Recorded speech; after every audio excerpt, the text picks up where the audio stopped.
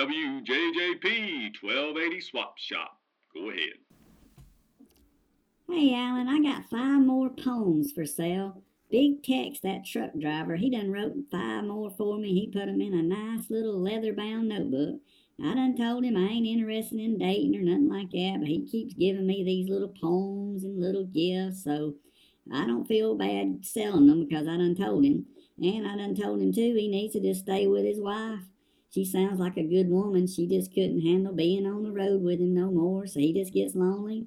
And he tells me, he claims he ain't, hanging around none of them lot lizards just 'cause he's lonely, but, buddy, he keeps one of them penicillin EpiPens in his shirt pocket. You know what I'm talking about, Alan? So I know he's doing something dirty. Anyhow, 5 poems, really lovely. You want me to read one of them to you, Alan? I'm afraid we've got more calls backed up, Kelly. We ain't got time for that right now, okay? Oh, that's okay, Alan. People can call 711-3535, $10 for this nice and real thoughtful book of poems from Big Tex.